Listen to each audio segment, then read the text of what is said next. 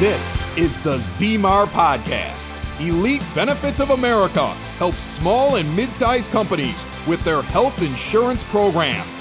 And now, your host, Butch ZMAR. Welcome back to the ZMAR Podcast. I have a special guest because every business needs it, even though they avoid it. We have Donnie Byron with me. He does a lot of copywriting. Can you give our audience just a little background on what you do? And then we're going to lead into what is copywriting. Well, let's start with what is copywriting, which I describe it as writing stuff to sell stuff. Just to put it very simply, like you said, every business needs to sell stuff, and we have websites and we have direct mail letters and we have emails and social media stuff. And copywriting is just figuring out how to put words and ideas together with the intent of moving the sale forward with your ideal clients. So that's copywriting, and that's really what I do. I'm one of those boring people. I have no hobbies. I write copy, and I sit and watch my kids, activities. Yeah, sure. You're like the scientist in the room, but it's for generating business, which is what everybody needs. Something like that, yes. Yeah. So, Donnie, give us a little background. How did you get the copywriting? Okay. Well, I think I had the traditional, maybe not even traditional. I dropped out of college. I got married when I was a freshman in college, and then dropped out of college so I could try to make some money. Yes. Well, here's the tricky part. They wouldn't let us have a dorm together. I had to live in the men's dorm, and she had to live in the women's dorm. And I said, I'm doing this. Yes. So I had to go make some money so we could have a place to live. And I just got into retail, and then did that for some years. I ended up being an assistant manager at Kmart. You remember Kmart? Oh yeah. Very few listening might. Oh man, there's buildings left with a dark K on it. That used to be a Kmart. If you really want to date ourselves, we can go back to Ventures. So many, so many memories. Right. So retail. What did you learn in retail? Well, retail was kicking my butt. I realized I didn't want to do it anymore. So we actually had, during the course of time when I was at Kmart.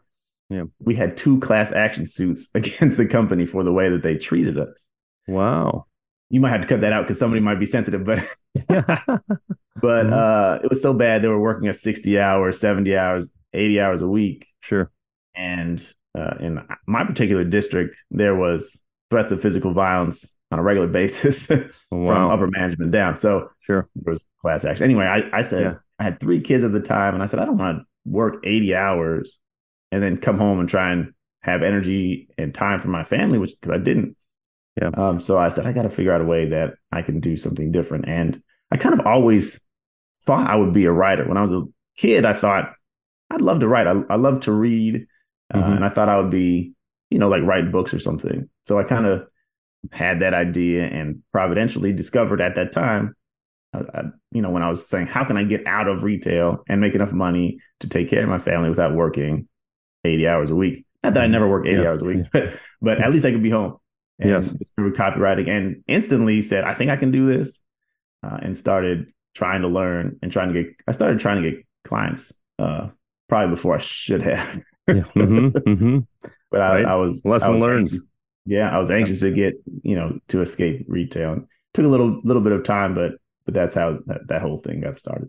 I mean, obviously, we go through some learning lessons. I keep calling them college tuition payments, right? That's right. We just keep plowing through, and eventually we become a better person, better character, right? And which is a lot of what we do in copywriting, right? And so, to me, I'm not a copywriter. I've done some marketing though, but like copywriting has really been around since the beginning of businesses, in some way, form.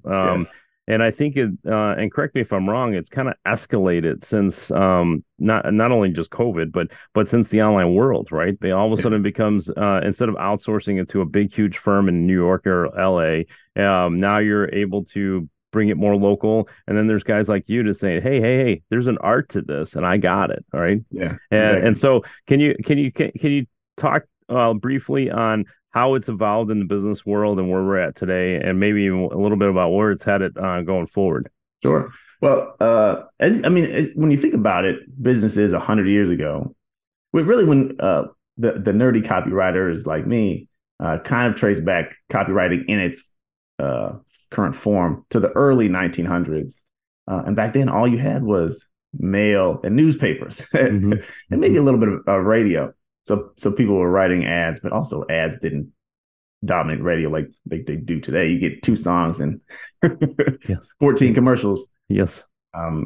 So there were just big firms primarily writing for bigger accounts, and mom and pop would probably just write something for the newspaper, a little ad or what have you, because there wasn't that much media, and it was driven by other things. And as you introduce television and you introduce the internet, there just becomes more and more places where you need to have words written by somebody who understands how to communicate and how to persuade people, and it became more and more prevalent. And then also with small businesses gaining access to those tools that used to be, the big TV station, it takes $1 billion to make a TV station, or however much it costs to make a radio station.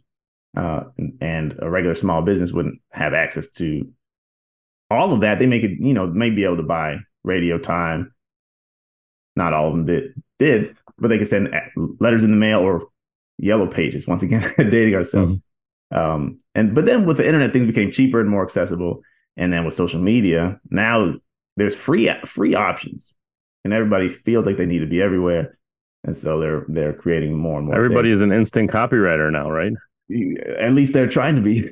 Right. Yeah. And there's nothing wrong with that, right? I think I was just telling my brother, if you can get excited about something and get other people excited about it too, you're halfway there, really. Mm-hmm. Yeah, so for sure. That's pretty much how, with email and social media and there's, paid ads and stuff like that. Everyone has access to those things, even if you have a small budget. There's free websites. You can go. My first website, I think I didn't pay for a website for the first 4 or 5 years of my business. Somehow I got some super cheap deal on hosting, and I think I paid one time, and I got it for 3 or 4 years. And anyway.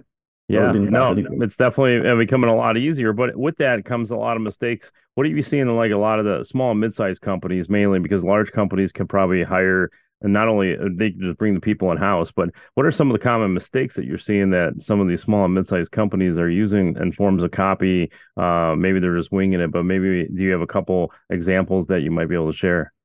I think now, well, it's probably always been true. People oftentimes when they're writing, they write the way that they, as experts, like say I'm a plumber, I'll write about floaters and right. Maybe some of the things that as a technician, you're great at what you do. You know all the terms. Your audience or the people who are going to buy from you may not know all of those things. Plumbers are probably not so susceptible to that. Financial advisors are, and maybe, well, I can't. Yeah, insurance. I was going to say insurance agents, right? We use too much jargon, sure. Right? Yeah. We assume everybody knows what we know, right? And we don't. Yeah, we don't. Of course.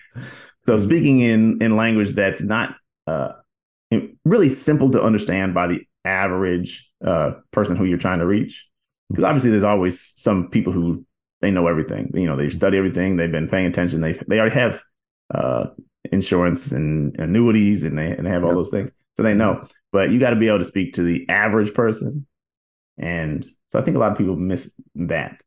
Another thing that people definitely do is they focus too much on their product or their service, and not so much thinking about the emotional condition of the person you're trying to sell to. So in the case of insurance, right, or like a group policy. Mm-hmm. There's frustration involved. There's confusion involved. Mm-hmm. There's how much money did I lose on this last stupid thing? We were talking about that before. Yep. How much money you've saved some of your clients, yes. Right? And then when you realize I just sunk $80,000 for no reason, the frustration and kind of the anger. Yep. And if you write about policies, you're not going to be able to tap into that. But if sometimes you can introduce, I understand how frustrating it is to be confused about these things. It's very esoteric. Nobody outside the industry understands these things.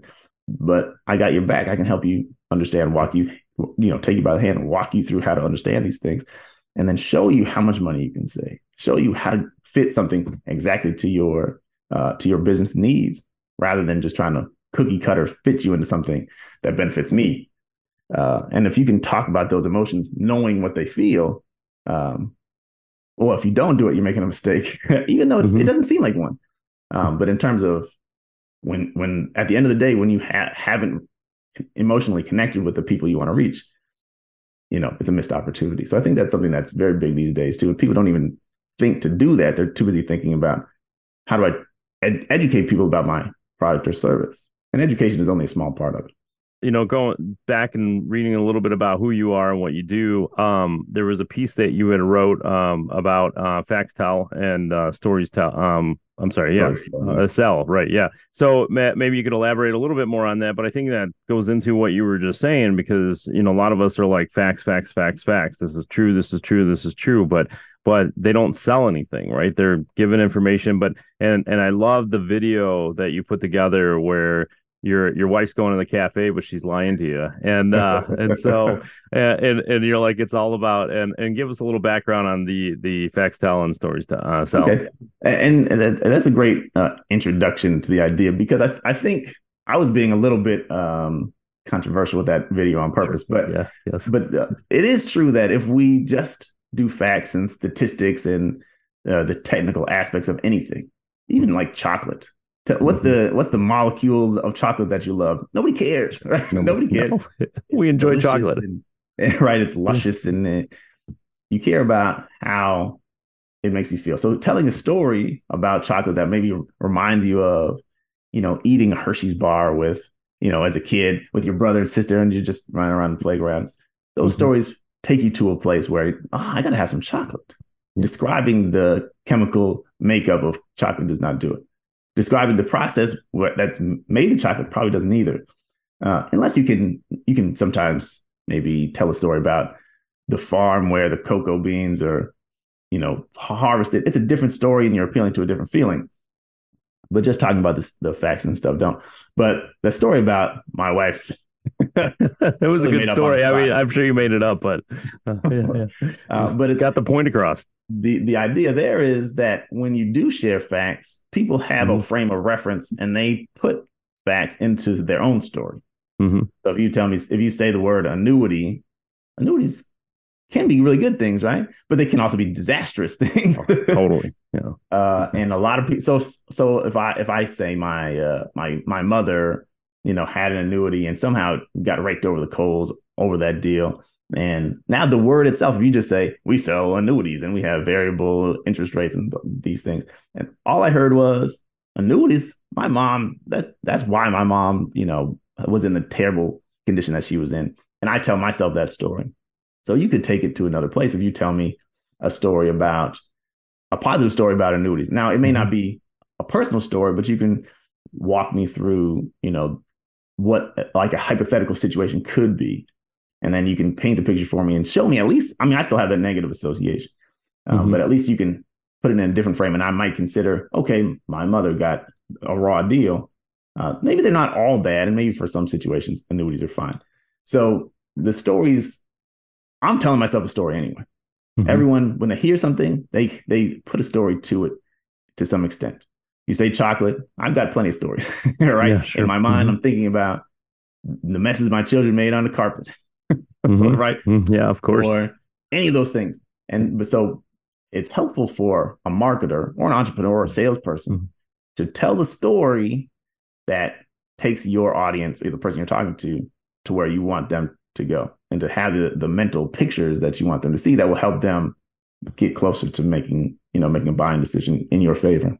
For sure. And you actually just to reference some of the things you had started out with here, where if you start out your story and said, I was trying to figure out a way to make more money and I didn't have to work 80 hours a week and I could do it from home. Like, It's a drab story. Sure, everybody can relate to it, but when you said I got married young, freshman year of college, now all of a sudden you're like, well, this is a story. It shows a little bit of loyalty, right? And you were stubborn enough to say, okay, I got to figure this out, right? Yeah. So there's that story. You're walking through the path, and you're like, I like Donnie's story. Like, where's this gonna go, right? And then so your mind starts drifting, and then you start closure by saying, hey, this is where I'm at, and I'm making companies millions of dollars with copywriting. Yeah. And what kind of crazy person gets married as a freshman in college? Somebody that falls in love. I think it's a good love story. It's good that you did that, because I met my wife after I got out of the military, and I was like, I'm on the 10-year plan. If she sticks around 10 years, she's golden, right? And so I made her linger around for 4 years before we got married. And so, but she was in the middle of school, and I was trying to build this insurance business, and there was a lot of crazy stuff. But that's no excuse. Like yeah, you were working on a college degree, you had other goals, but life changes, right? And you just kind of adapt to it. Same with adding kids, right? Like things change. You just gotta keep moving with the punches, right? Listen up, Butch wants to give you your own Elite Benefits playbook, and it's absolutely free. From business strategy to benefits strategy, every step from the start through implementation, account setup, and open enrollment, working through service requests and the process of renewals. A valuable look at your company, your insurance options, and how to make the process easier on you. Go now to elitebenefits.net/playbook and get your free Elite Benefits Playbook, or give Butch a call today, 708-535-3006. Now you're on this campaign that you're working on, and can you give us a little background on that Made You Look campaign? I think a little bit, it's mostly about subject lines, but can you give us a little idea what you were working on? What was the idea? And, how long is it going to last? Because it seems like it's still going. Yeah. Here's the interesting, I'll reveal this. Everybody doesn't know this, but since we're buddies, I'll tell you. Sure. Most of those videos are 2 years old. Hey, they're good content. I've watched some of them. And I appreciate that. They're, the first thing that somebody had convinced me, you need to make some videos, to diversify your content mix. Like I'm a writer, so I like to write, and I'm kind of shy on camera. Once I get talking, I'm fine, but talking to the camera by myself is weird. But I was encouraged, just if you can reach different people and show your personality, and the algorithms are kind of favoring video right now. So about 2 years ago, I said, okay, what's something I can talk about consistently? Because I had the crazy idea. I'm gonna make 100 videos in 100 days. And I didn't make video every single day, but I did about 115 videos, maybe 120 videos in about 140 days. So that kind of worked that way. But subject lines was the one thing that I knew I could talk about every single day. I write them all the time. I read them all the time. And because like you said, there's an art and a science to it. I can tell you why I wrote the subject lines I did. I can tell you how they performed for the ones that I still have access to the data I remember. I can tell you all kinds of crazy stuff. And the ones that I read, same thing. I can tell you why they're really cool or why they're really bad. Like, I didn't talk about any bad ones. So anyway, there's I have recorded 105 of those videos, and I put them on YouTube. And then what I'm doing now is putting them on LinkedIn. So I think I plan to still make more, but I took a little break 2 years ago. And so we'll see how many more I put on LinkedIn. Still writing them. You're still putting the script together. Yeah. So it's just me trying to create a valuable resource for entrepreneurs like yourself. Everybody needs subject lines. They're sending out emails, and I get that question a lot. What are some subject lines that work? What are subject lines that people open? And so off the top of your head, you're like, I could think of a few, but everybody's business is different. Everyone's audience is different. Everyone's offer is different. So I got a compilation of, I said there's 104, 105, I can't remember at this moment. And they're from real estate, they're from health, they're from relationships, they're from financial. And some of them are just, boilerplate. You can pretty much use them for everything. I mentioned President Biden in there for the lovers and the haters. Yes, I got Elon Musk in there for the lovers and the haters, because these are people who you have emotional reactions. Sure. Yeah. Either you love them or you hate them. There's really not anywhere to feel in between. And you don't love a Tesla? Come on. Right? Yeah, right. Right. But some people hate it. Yes. Yeah. Well, but you bring up good points, and I think I encourage everybody to go look at it, despite that they're 2 years. And for years I've been trying to study this stuff. I'm not an expert by you because I got my own craft, but Right. picking up things, there's these guys, and I'm trying to remember. I was going to search it while it triggered when you were talking about headlines and stuff.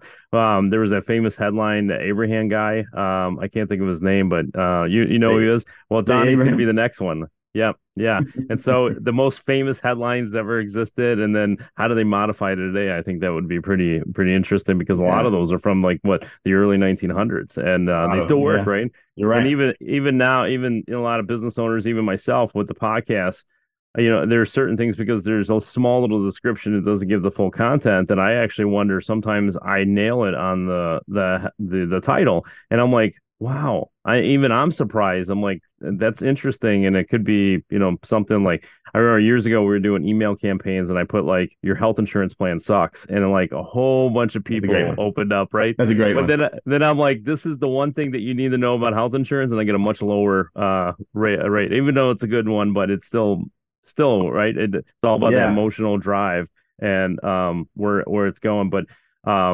obviously the copy is definitely key in a lot of things, and I think business owners really don't take it to heart, and even just employers, not just business owners, because there's mid-sized companies that don't have the owners anymore, or the transition or whatever it might be. But it's definitely key. Because there's things that I pick up and I read, and I actually got your latest newsletter here. We'll talk about that in a second. Thanks but there's times I pick up material from even my own client base, and I'm like, did anybody proofread this? Like, that's just step one, right? Like, sure, you could write a copy, and they make so many tools for these small business owners that, like, they got Grammarly, which is very inexpensive. You could change the tone you want it, and at least sound better, right? If anything. And then there's always the creativity, right? As we're moving forward, so we're in this new post-COVID world, and things are moving faster. I can see, like, online, it seems like the activity is increasing. People are more in the game. Do you think it's like the whole blue ocean strategy where now it's getting muddy waters, or do you think that copy's always there and it's just moving in a different direction? Yeah, well, here's what's interesting, and I think you're 100% correct. I think there's more opportunity than ever, and there's going to be more need for copy than ever before. There's a lot of competition because everybody's got 1,000 places where they put copy, whether they wrote it, they found somebody to write it, or now with artificial intelligence like ChatGPT, a lot of people are using that to write sales copy for them, or at least to help them write it. And there are blog articles, all the content that they do, even video scripts. If you've seen, I don't know if you ever use Vimeo, but Vimeo now has a script generator. You can say, hey, I want to talk about this, and it will give you a rough outline of a script.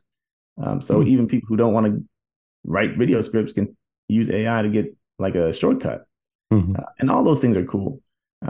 So it's both. Things are accelerating. There's going to be more and more copy and content everywhere. And people need it more to try and stay relevant and stay visible.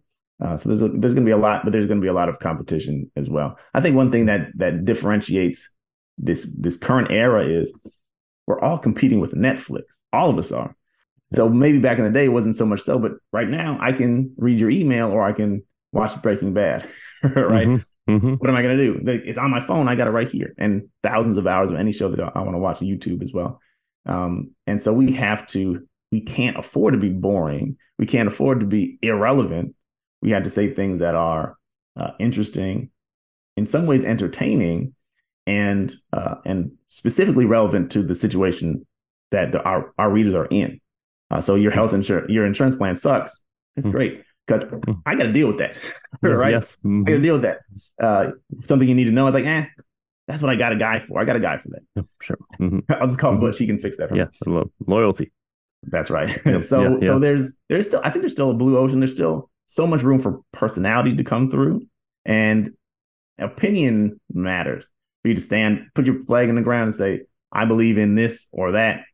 It may be more of a blue ocean than ever for you to take a stand on something, anything. There's only one of you, right? That's right. Yeah.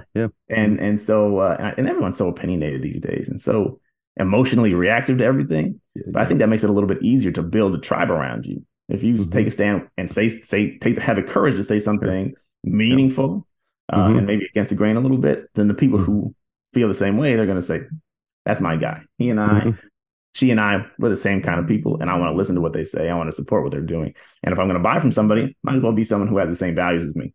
For sure. And obviously it comes down to content, and there's different forms of content, right? We're talking about just copyright, and some people are thinking newsletters and articles and stuff, but it could actually get all the way down to Instagram posts, right? Little pictures and what you put actually in there. There's software that, Canva's one, and then there's many other ones where you can make your own memes and you can make your own stuff.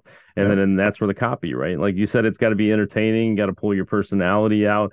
And some of that really gets difficult. And I know, it's about leveraging technology. I mean, I've used Chat GTP, but it's really just for bullet points. You get that writer's block, right? And you're like, okay, I'm trying to find things to write or talk about this topic. And then it spells something out. You're like, yeah, I know everything on there. I just needed the bullet points. I just couldn't extract it. Right. And you had created a video, and then, we'll start wrapping some things up here. But you created a video and some content really around where copywriters were fear that this AI stuff is going to put them out of business. But can you talk a little bit on that? Because I actually don't think it'll actually make you shine a little bit more. Sure, you're going to have some little amateurs over here that are doing some copywriting, either selling it or they're trying to do it on their own. But at some point, they're going to need a guy like you. Yeah. And I thank you for asking that question. I made a couple of videos over. It's weird because maybe a year and a half ago or 2 years ago, the first kind of wave before Chat GPT came out, there was a couple of AI tools that were less advanced. And I made a video. I was saying, if you're really committed to being a basic writer, you will be replaced one day, right? But if you have the drive to continue to improve yourself and to work on being good, you don't have to worry about AI. And then ChatGPT came, and everybody started going, it's the sky's falling, right? I had a guy call me on the phone. Johnny, what am I going to do? I think it's all coming down. I'm like, first of all, here's what's interesting. The same way that people don't want to learn how to write copy, a lot of people are not going to want to learn how to use Chat GPT. It's not that difficult, but there's just the fear of technology or the hesitancy to kind of mess around with that. And like you said, you're focused on your business, doing the things in your business that you're great at. So I don't think AI is going to replace many copywriters. I only know maybe a couple who have been impacted at all. Everybody asks me that question. Everybody. How's AI treating you? It hasn't done anything to me yet. Let's see in 3 or 4 years. Who knows? But actually, to your point, I think it's it's a tool like any other tool that will help us to be more productive and streamline our efforts. But we still have to have personality. We still have to have those opinions. We still have to know how to respond to our individual circumstances and our individual audiences. Everyone is different. And ChatGPT doesn't actually know anything.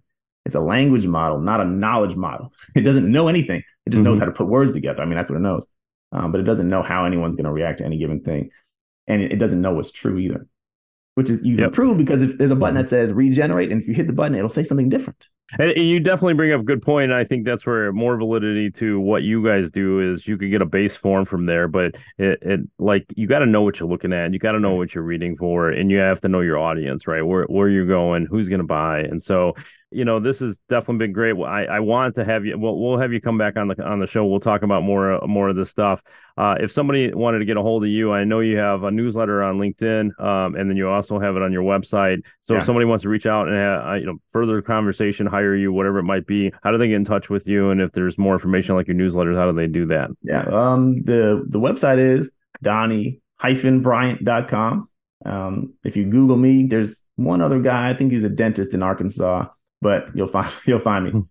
Same thing on LinkedIn. I think I don't know if anybody else would come up, but I'm more active on LinkedIn these days than any other social platform. And if you go to my website, that's where all my content really goes to the newsletter first. Then it usually ends up on my website and sometimes ends up on social media. I don't create too much fresh stuff for social media that comes down the pike from the newsletter. So anyway, to answer the question, Donnie-Bryant.com is probably the easiest way. But if you're on social, LinkedIn is where I'm at more than anything else. We'll put it in the show notes too, so that way they can reach out to you. And I think it'll be good. I appreciate your time today, and this is great, valuable information, and hopefully some businesses out there pick up on it. Thank you for inviting me. This has been a lot of fun, and I look forward to the second edition. Thank you.